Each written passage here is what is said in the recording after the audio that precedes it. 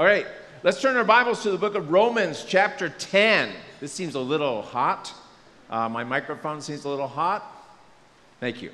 I want to talk today about sharing enough or caring enough to share. We start with this illustration. What if God had a care-o-meter, where instead of having your blood pressure checked, they put that thing around your arm. What if they put something around your heart and to determine, do I really care about lost people? Do I care about people going to hell for all of eternity? Or am I just comforted in my own comfort zone? To illustrate this, I want to share a story. Now, this is not based on a true story. This is a true story. King Hezekiah, one of the greatest kings in the history of the world. Just a heads up, kind of a longer intro and a short sermon, okay? So we start with this King Hezekiah, one of the greatest kings ever, used to bring about and facilitate a huge revival that went through the Jewish kingdom in 2 Chronicles. So we're going to borrow from 2 Chronicles and some from Isaiah, because they were Hezekiah and King Hezekiah and Isaiah the prophet were contemporaries. They lived at the same time. Now, in 2 Chronicles 29, Hezekiah comes on the scene. He's 25 years old.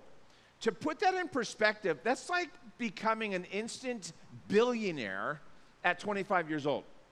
Now, if you were 25 and overnight were handed $1 billion, what kind of chariot would you have kind of tripped out, or what kind of home, or how many homes, or how much land? Yeah, I mean, you just go crazy with the extravagance. What would a 25-year-old do with $1 billion overnight? But it says here in 2 Chronicles 29, he did what was right in the sight of the Lord. According to all that his father David had done. Now that's a reference to King David. Of course, that wasn't his immediate father. It was his forefather. But King David had set the pace for doing things with all your heart. So it lists things that King Hezekiah did. First, he cleansed and restored the temple building. It was a mess. It was a dump when he became king. So right away, hey, let's clean up that place. He restored temple worship. And the Bible even lists with cymbals and stringed instruments and harps. So he had an orchestra pit going. Matter of fact, his worship service would have been killer. Would have been like, what? I mean, I love what God's doing here. But to have a whole orchestra pit every time? And then it goes, he would sanctify, he'd challenge people. I want you to set your life apart for the Lord. And he would challenge them as a king. And then he reinstituted the Passover meal, which had been neglected for years. Then he would even encourage the priests. He'd go up to the priests and say, you're doing a good job. I know not everyone's on board, but you're doing a good job. Continue to lead the way. Now, in 2 Chronicles 32, so this is just 3 chapters later, it says this. King Hezekiah did what was good and right and true before the Lord his God. I like this guy. Brings about revival. In every work that he began in the service of the house of God, he did it with all his heart. And for that reason, he prospered. It's not like a big secret. He just did it unto the Lord, did it with all his heart. And so at this point in his life, his care-o-meter, wrapped around his heart, do you care? It'd be off the charts. It would be awesome. And yet, this is the guy who went from having a heart of revival to, at the end of his life, he had a heart of selfishness. Or at best, it was numb. It was like, what happened? And so you go, okay, where did this guy go wrong? You ready for this? Did you already guess the answer? It's when he got old. As he got older, he got spiritually sloppy. For instance, I could ask you, okay, you've been a Christian for 10 years. Did you read your Bible late? Well, yeah, I think I read it someday really? Less than 24 hours ago. You've been praying, you've been sharing. You're about the Great Commission. That's why we're here. We've got our marching orders from Jesus Christ. And no, as he got older, he got spiritually sloppy. Folks, that's the natural tendency. It's not like we get hotter and hotter and hotter and just out with a blaze of glory. The natural tendency is like a garden. Karen and I had a garden. When we lived at Velzyland, we had a huge garden. Way too much work. She wanted me to pull weeds instead of go surfing. Woman. In our garden, it was so easy to grow weeds and so hard to grow vegetables. The garden of your heart is the same way. It's so easy to get older and slacker. And so here's this great king again. Now, here's the history. It's going to shock you how he got so numb in his heart, how he got so spiritually sloppy, because it starts with a tremendous victory. Remember the one night that there's 185,000 soldiers out there? The Assyrians, the first world empire, came down, parked there, and they said, we're going to wipe you guys out. King Hezekiah gets with his buddy, Isaiah the prophet, and it's talked about in Chronicles and in Isaiah, and they pray. And God says, don't worry about them. What do you mean, don't worry? We're freaking out. No, I'm going to take care of them. I'll send one angel, and that's all it takes. One angel in one night, 185,000 are wiped out. They're make, dead. So it's a tremendous victory, but maybe you've heard the saying, you are very vulnerable after a tremendous spiritual victory. And so right after all this, you'd think it would be praise and glory and good times, and right after that, he gets sick. So we're talking about a radical roller coaster. He almost dies at this point. Matter of fact, his buddy, Isaiah the prophet, comes in and goes, hey, buddy, King Hezekiah, set your house in order. You're going to die. And King Hezekiah said, bless you too. Thanks for coming by today, Well, you come over to tell me I'm going to die. And it says, King Hezekiah literally turned to the wall and starts crying.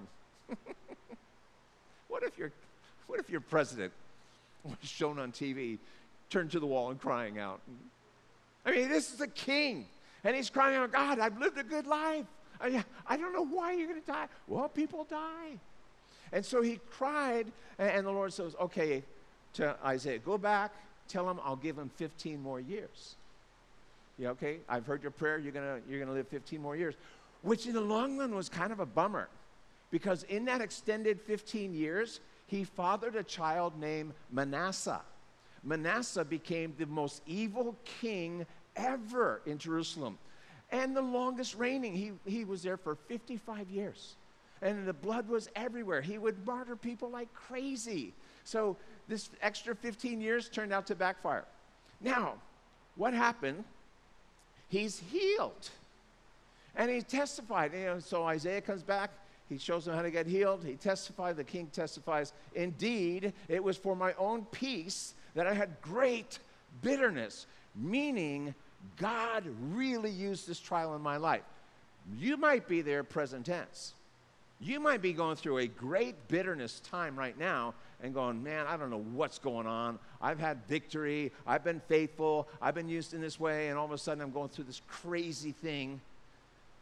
But King Hezekiah said, you know what? God used that time. When I thought I was dying, God used it. And watch this. But you have lovingly delivered me from the pit of corruption. And here's why. For you have cast all my sins behind your back. He said, you know what, well, at this point, so from the victory to almost dying to now getting healed, he's going, oh, and he's back to being up to date with the Lord. He's back, like you would say, in his first love with the Lord. But then he hits the pits again. The ultimate problem in King Hezekiah's life in his old age was pride. I wonder how it crept in. I wonder if he looked at his kingdom and goes, I've really accomplished a lot.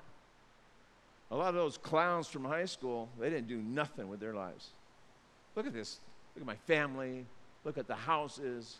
Look at the, whatever we've done. He gets pride. He gets proud. His heart, it says, was lifted up. Now, this is what happened. This tiny nation of Babylon sends some ambassadors, some delegates, to the king. They said, hey, we heard you were healed, and we came to say congratulations. And so he goes, really, where are you from? Babylon. Right? It's 300 miles to the east of here. It's across the desert. We're just a little thing, But our king said, hey, go bless this guy, so here we are. So King Hezekiah goes, really? You've never been? You want me to show you around? Yeah. What do you got? And he shows them everything. Shows them the temple, the gold, the jewelry, the riches, his home, everything. So now they're leaving. And as the delegation's leaving, Isaiah the prophet shows up and he goes, who are those guys? And the king goes, some Babylon, you ever hear of them? The Chaldeans? Maybe you ever read that? The Chaldeans, Chaldeans, the Chaldeans, Babylonians, same thing.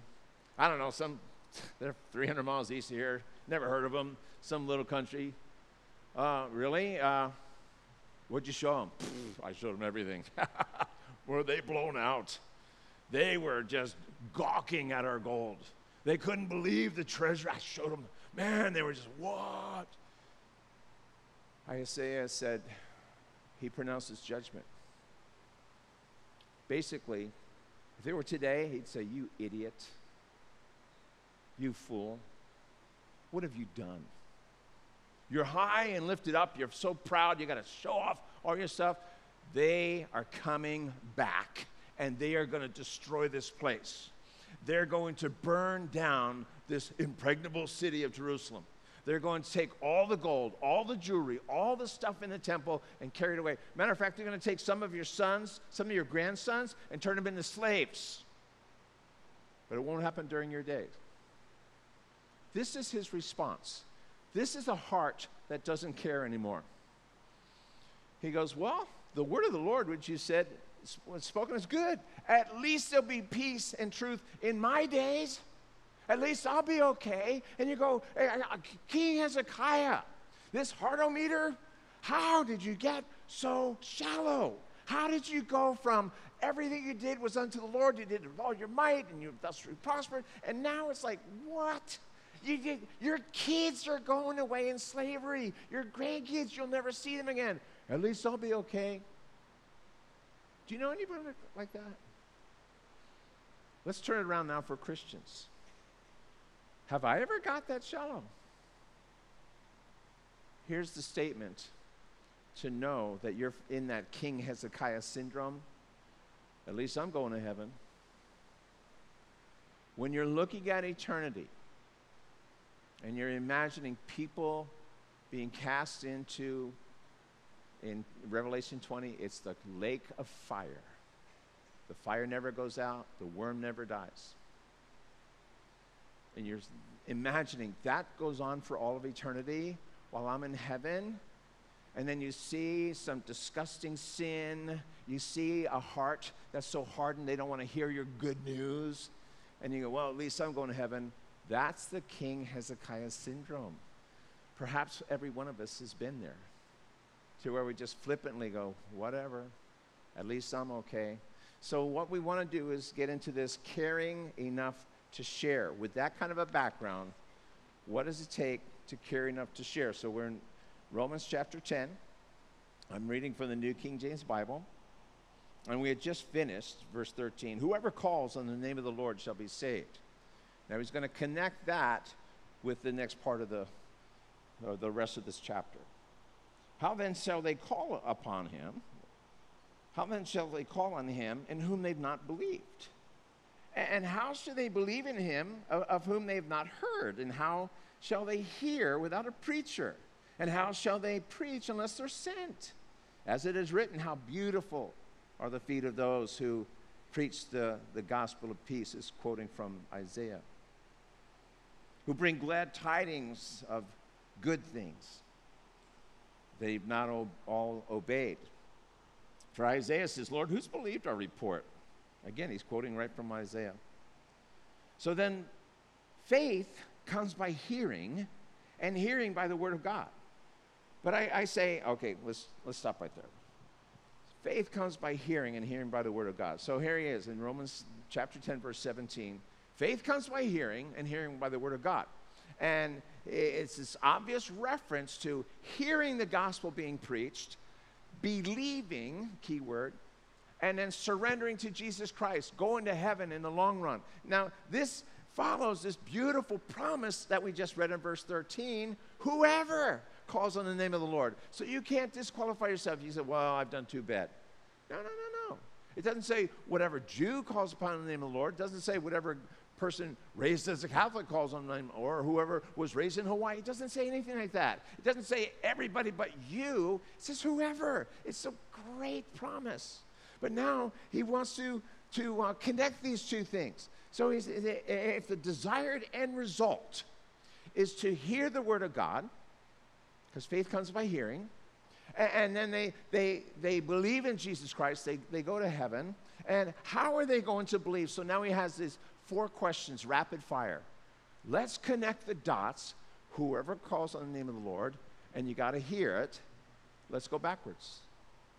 How are they going to hear? How are they going to believe if they never hear? And how shall they hear if there's no preacher? And what if there's no missionary, no preacher who's sent? So in other words, another further question, what if no one is sent because no one cares? It's no secret, maybe you've heard this before, American Christians spend more on dog food than they do on missions. I'm not here to condemn you if you've got a dog. We have a dog. And I know dog food costs money, but I want to make sure I'm spending more in missions, in sending the word out, part of the Great Commission, than I'm spending on dog food. Now, we have this responsibility. These are the marching orders. Jesus said, go into all the world and preach it. So, back to verse 15. How beautiful are those feet who bring the good news. Now, I want you to think of this. I went to a Bible study. This was years ago when I first came here. When I got out of my backslide, I was heavy. God was heavy. Heavy was a big word. You know, it was way better than groovy. I never got into groovy, even though I was a hippie. I thought groovy sounded stupid. Even songs like We Have a Groovy Kind of Love. Maybe I'm dating myself. But heavy was descriptive. And I thought, God is heavy, and people need to repent and get right with God. And so a guy was doing a Bible study. His name was Homer Weissner. He came over for a while, was teaching, just incredibly gifted teacher, really charismatic. And so one night at a Bible study, he goes, hey, are you good news? He wasn't speaking to me, but, I mean, addressed the whole crowd, but he might as well have just been singling me out, because I had to realize, no, I'm not. I'm heavy news, because God is heavy. He said, no, are you good news? Because Jesus is good news. It ruined me. I went home that night going, I think I got it all wrong. I've been trying to impress people with how heavy God was, rather than, hey, this is good news. Jesus said they're already condemned. People are already condemned. They need good news. And so, how lovely are the feet who bring good news, good tidings. What glad tidings, what good news. I'm going to turn to Isaiah 61. You can do this real fast if you got a Bible, which I recommend. In Luke 4, just a little background. When Jesus went back to his hometown of Nazareth, and he showed up in the temple, they go, yeah, you got something to share? He quotes from Isaiah 61. So he claims to be the guy. Isaiah 61, verse 1, the Spirit of the Lord God is upon me, because the Lord has anointed me. Now wait, years ago, I don't know if you were around long enough, people would come up and go, you want the anointing? And I'm going, what are you talking about? Well, their idea of the anointing was getting knocked over by God and you fall asleep on the ground. And now, look, he got the anointing. I don't think that's what the Bible's talking about. Because Jesus said, I've been anointed to preach the good news to the poor. The anointing is that special touch of the Holy Spirit that uses you and opens up the ears and the hearts of people around you. That's the anointing, where it's God's touch. It's not just human experience or human strength. So he goes, God's anointed me. Here's Jesus saying, to preach good news to the poor. This world could use some good news. So this is relevant. He sent me to heal the brokenhearted. You know, there's times at the prayer meeting, out of nowhere, we have this prayer meeting every Wednesday night, except on the nights, the weeks that we have the church-wide prayer meeting. And sometimes out of nowhere, the Lord puts on my heart to pray for someone going through suicidal thoughts. And having done a number of suicidal funerals, I hate suicide. Just hate it. It's such a ripoff. And it usually comes from a broken heart. It usually comes from a person who thinks there's no other way out. And the good news is, Jesus came not to touch broken, to heal broken hearts, to proclaim liberty to the captives and the opening of the prison to those who are bound. So here he's saying, people have been locked up by sin and vices and trouble. And Jesus said, I'll come to set you free. We sang about it this morning. So here he is. This is the good news. To proclaim the acceptable year of the Lord. And that's where Jesus stopped. But it goes on. In verse 3. To console those who mourn in Zion. Give them beauty for ashes. The oil of joy for mourning. The garment of praise for the spirit of heaviness. That they may be called the trees of righteousness, the planting of the Lord, that he may be glorified. So this is what we call the exchange at the cross. You know what? Give me your ashes, and I'll make something beautiful out of it. So you can come to Jesus Christ and make this exchange. This is the good news, the glad tidings. Now, in order for this to work, I have to admit, I got nothing but ashes. It's not like everything you touch is gold. No, everything I touch kind of consumed in ashes. I got nothing.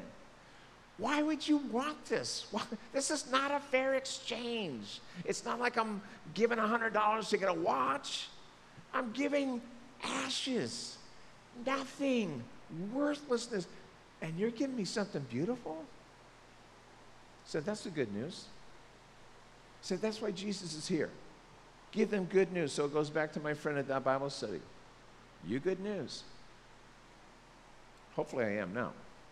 So then we go on to 18 through 20 to see this caring enough to share. We're back in Hebrews 10, or in Romans 10, verse 18. But I say, haven't they all heard? Yes, indeed. The sound has gone out to all the earth, and their words to the ends of the world. But I say, did Israel not know? I mean, how come they didn't believe? First, Moses said, I'll provoke you to jealousy by those who are not a nation. I will move you to anger by a foolish nation. And Isaiah is very bold when he says, I was found by those who did not seek me. I was made manifest to those who did not ask for life. So this is interesting. He's saying Israel, the nation Israel, was provoked to jealousy, and in context we know it's by the Gentiles. You see how that works? Years ago, my daughter, we're trying to get her to go from a two-wheeler or with the training wheels to just a two-wheeler. So Vanessa, now this is little girl Vanessa, she says she doesn't want to take off her training wheels. She likes the safety. And no matter what we did, Daddy's right here. I'll catch you if you fall. I guess she doesn't trust me. Don't trust issues. But so one day, our good friend Jamie Fitzsimmons comes over with her bike with no training wheels. And they were the same age. So Jamie is out in the front street, and she goes running, riding away without training wheels. And Vanessa goes, what? Take my wheels off. That day, she was delivered from training wheels. She was set free, but it was the jealousy of, you're doing that? I should be doing that. You have that kind of trust and faith. I should have that kind of trust. So in context here, he's saying to the Jews, they're going, what? God's using the Gentiles? How is that? He should be using me. So they're saying, he stirred up their jealousy, saying, I should step it up in my walk with the Lord. I should be doing what they're doing. And then he closes with this in verse 21. But to Israel, he says all day long. Did you ever read that? All day long. I stretched out my hands to a disobedient and a contrary people. So what does he mean? All day long. Oh, what did I do here? Sorry. All day long. Now, when you call someone on the phone, how many times do you let the phone ring before you give up? Okay, you guys with all you have is smartphones and that's all your history, you have no clue what I'm talking about. Because like after 3 rings, it goes to, voice messenger or something, and that's not fair. We're talking about life in the 60s, 50s. I'm dating myself here. Mother knows best, no, father knows best. And you'd had one phone in the house, and it was mounted to the wall. And even if you had a 2-story house, there was often just one phone. And so when the phone right now, in my house, there were four kids. So the phone rings, all 4 kids, I got it, and you run. But my mom would say, if you're calling somebody, let it ring. How many times do you think? Once. Oh, 4. That was a good try. My mom said 11. Mom, I could take a nap in the meantime, 11 times she was saying, yes, just to be courteous. Courteous, that's annoying. 11 times. But and so after, 3 or 4, oh, give it up. God says all day long. Do you see the contrast? What this is saying is God is extremely patient. He's not saying, okay, I'll give you 4 rings, get it together. I'll give you 11. He says all day long. Because this is love. This is love waiting for me and you to respond. He's extremely patient. So let's go back to our Carometer. Remember, instead of having my blood pressure tested, it's going to test my heart. How much do I care for lost souls? Do I really care? Do I really care? Or do I just feel justified? At least I'm going to heaven. So here's an old illustration I've used for many years. It's one of my favorite, but I haven't used it in a long time. It's now 27 years old. I still remember the day this happened. This is Officer Wayne Dean Memorial Interchange, because it happened on January 17th, 1994. This was Karen's mom's birthday and Justine's mom's birthday. And it happened at 4:30 in the morning in California. It was an earthquake hit that was 6.7 magnitude, and 27 years ago it cost 20 billion, actually more than 20 billion. 20 billion is a lot today, okay? 27 years ago, this was an enormous amount of money. So Officer Dean gets woken up from his deep sleep at 4:30 in the morning. He hops on his motorcycle, he's a motorcycle cop, and he flies to headquarters to see what he can do. Well, unfortunately, he didn't realize the road ahead had collapsed. So you have to understand, this was pitch black, there's no lights, 4:30 in the morning, he is screaming on his motorcycle, plunged 40 feet to his death. And so I don't want to be gruesome, but here's his body, and here's his motorcycle. It's been 27 years. He crossed over into eternity. He's still there. Okay, it's not back and forth. He's still there. All right, so, and I trust him. He's a great guy. I don't know. But now let's see how it fits into us. See these guys up on the bridge, or up on that part that before it fell? Let's pretend you're one of those guys. All right? And in this story, there's danger ahead. Danger 911. There's a train wreck, if you will. It is a certain death. Slow down. And what if you see Officer Dean coming? Wouldn't you go out and warn him? Wouldn't you go, hey, stop, stop, stop. You don't understand. There's certain death ahead. Wouldn't you actually look like a fanatic? Man, what's gotten into you? I see it. It's so clear.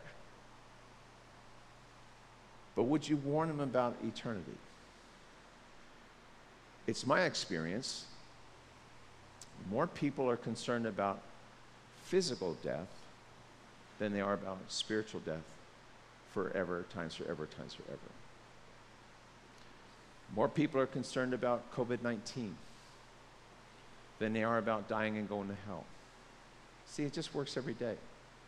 But in this thing, with the carometer on our heart, do I care enough to say, it's crystal clear to me, there is certain spiritual death ahead.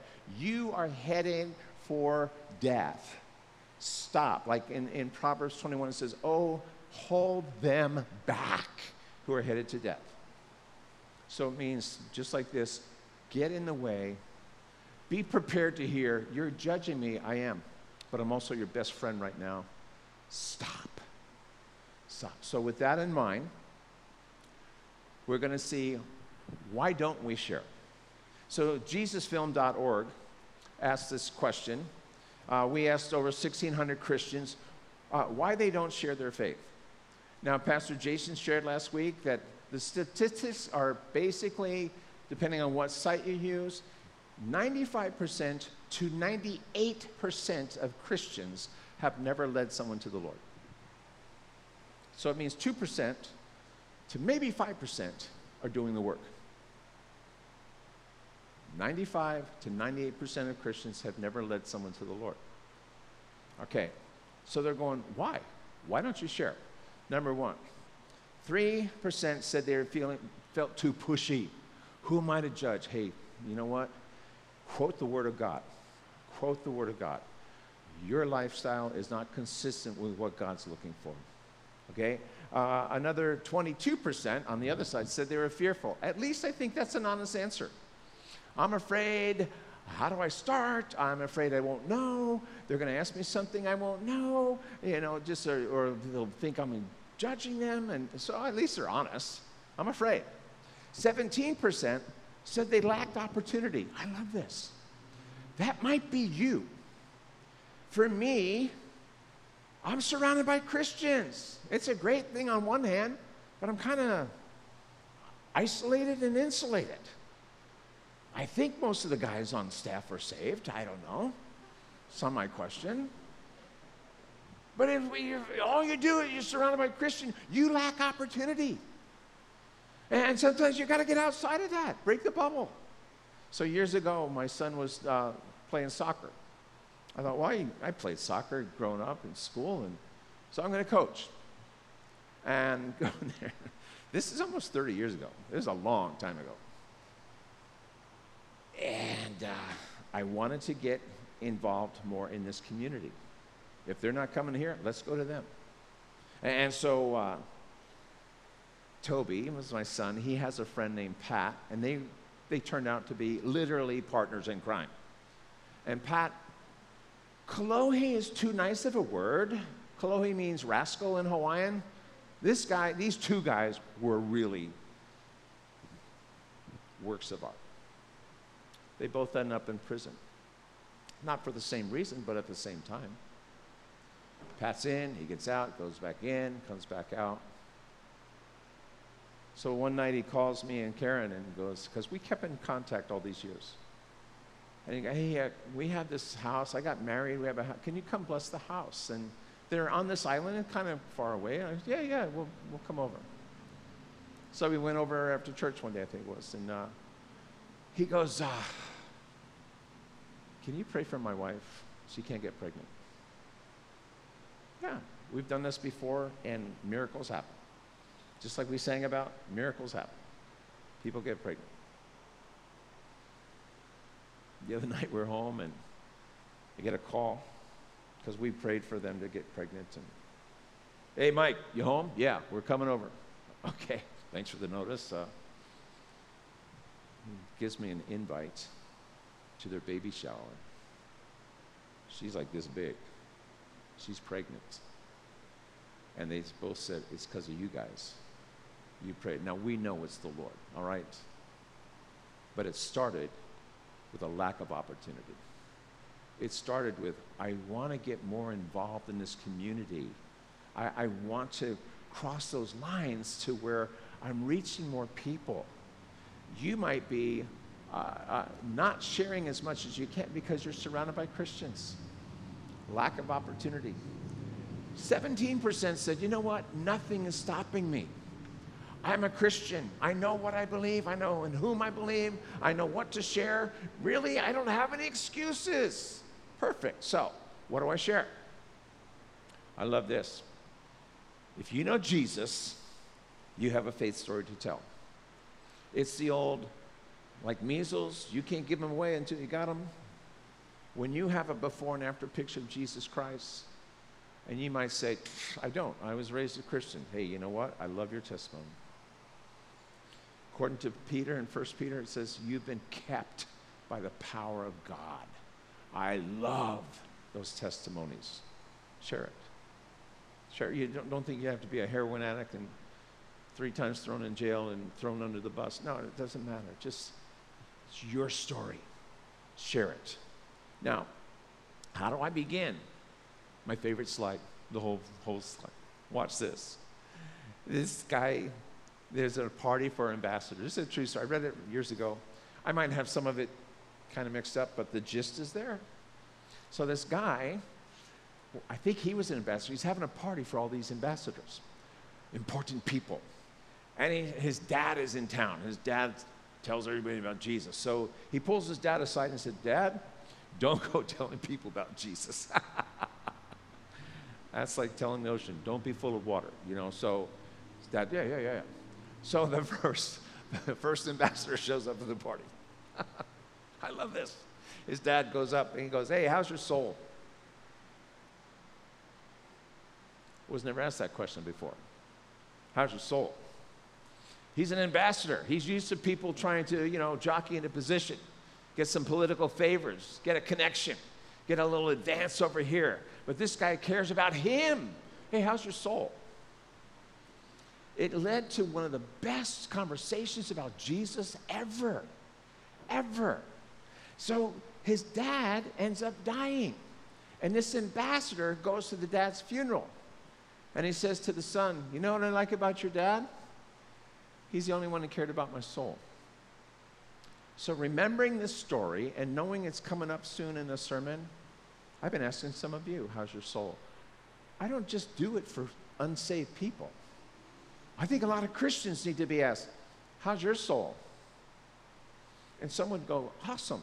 Others would go, you know what, I'm faking it. I'm on thin ice. I'm being tempted like crazy. How's your soul? That's a great way to open.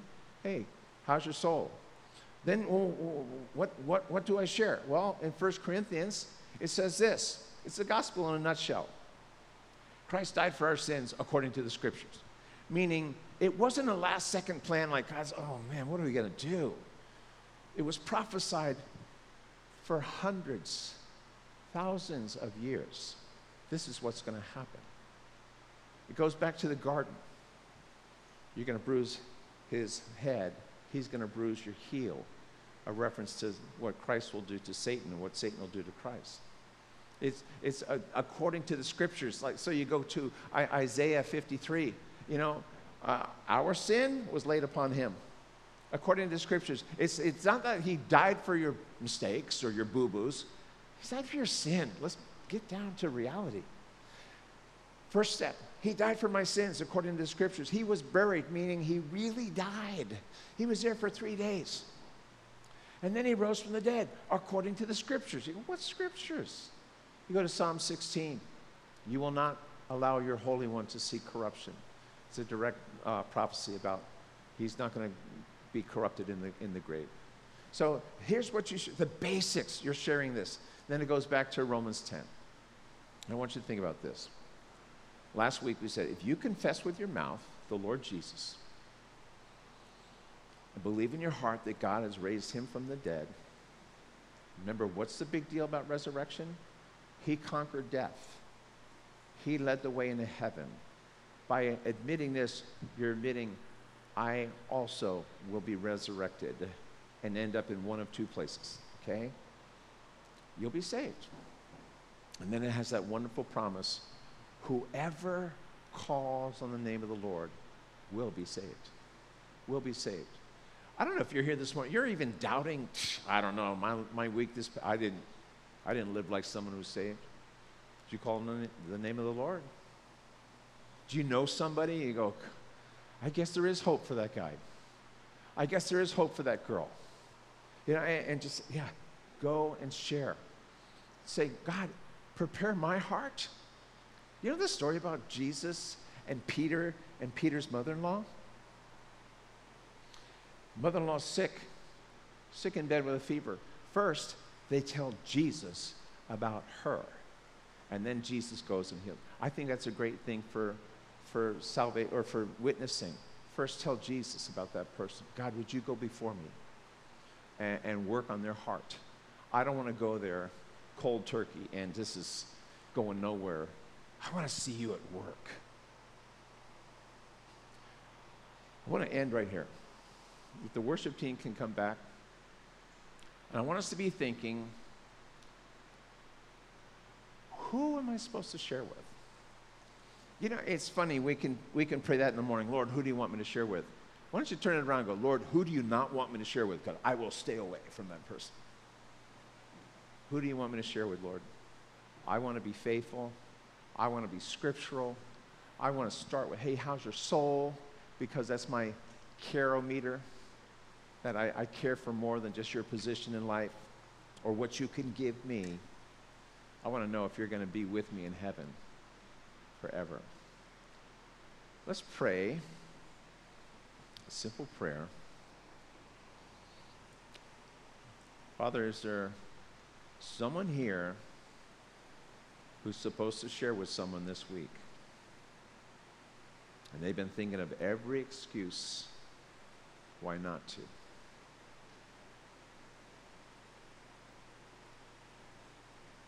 Lord, what's our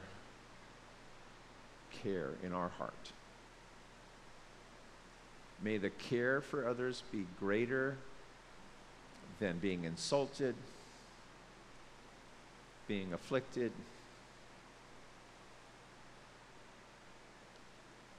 Or we want to walk through life like you're right next to us.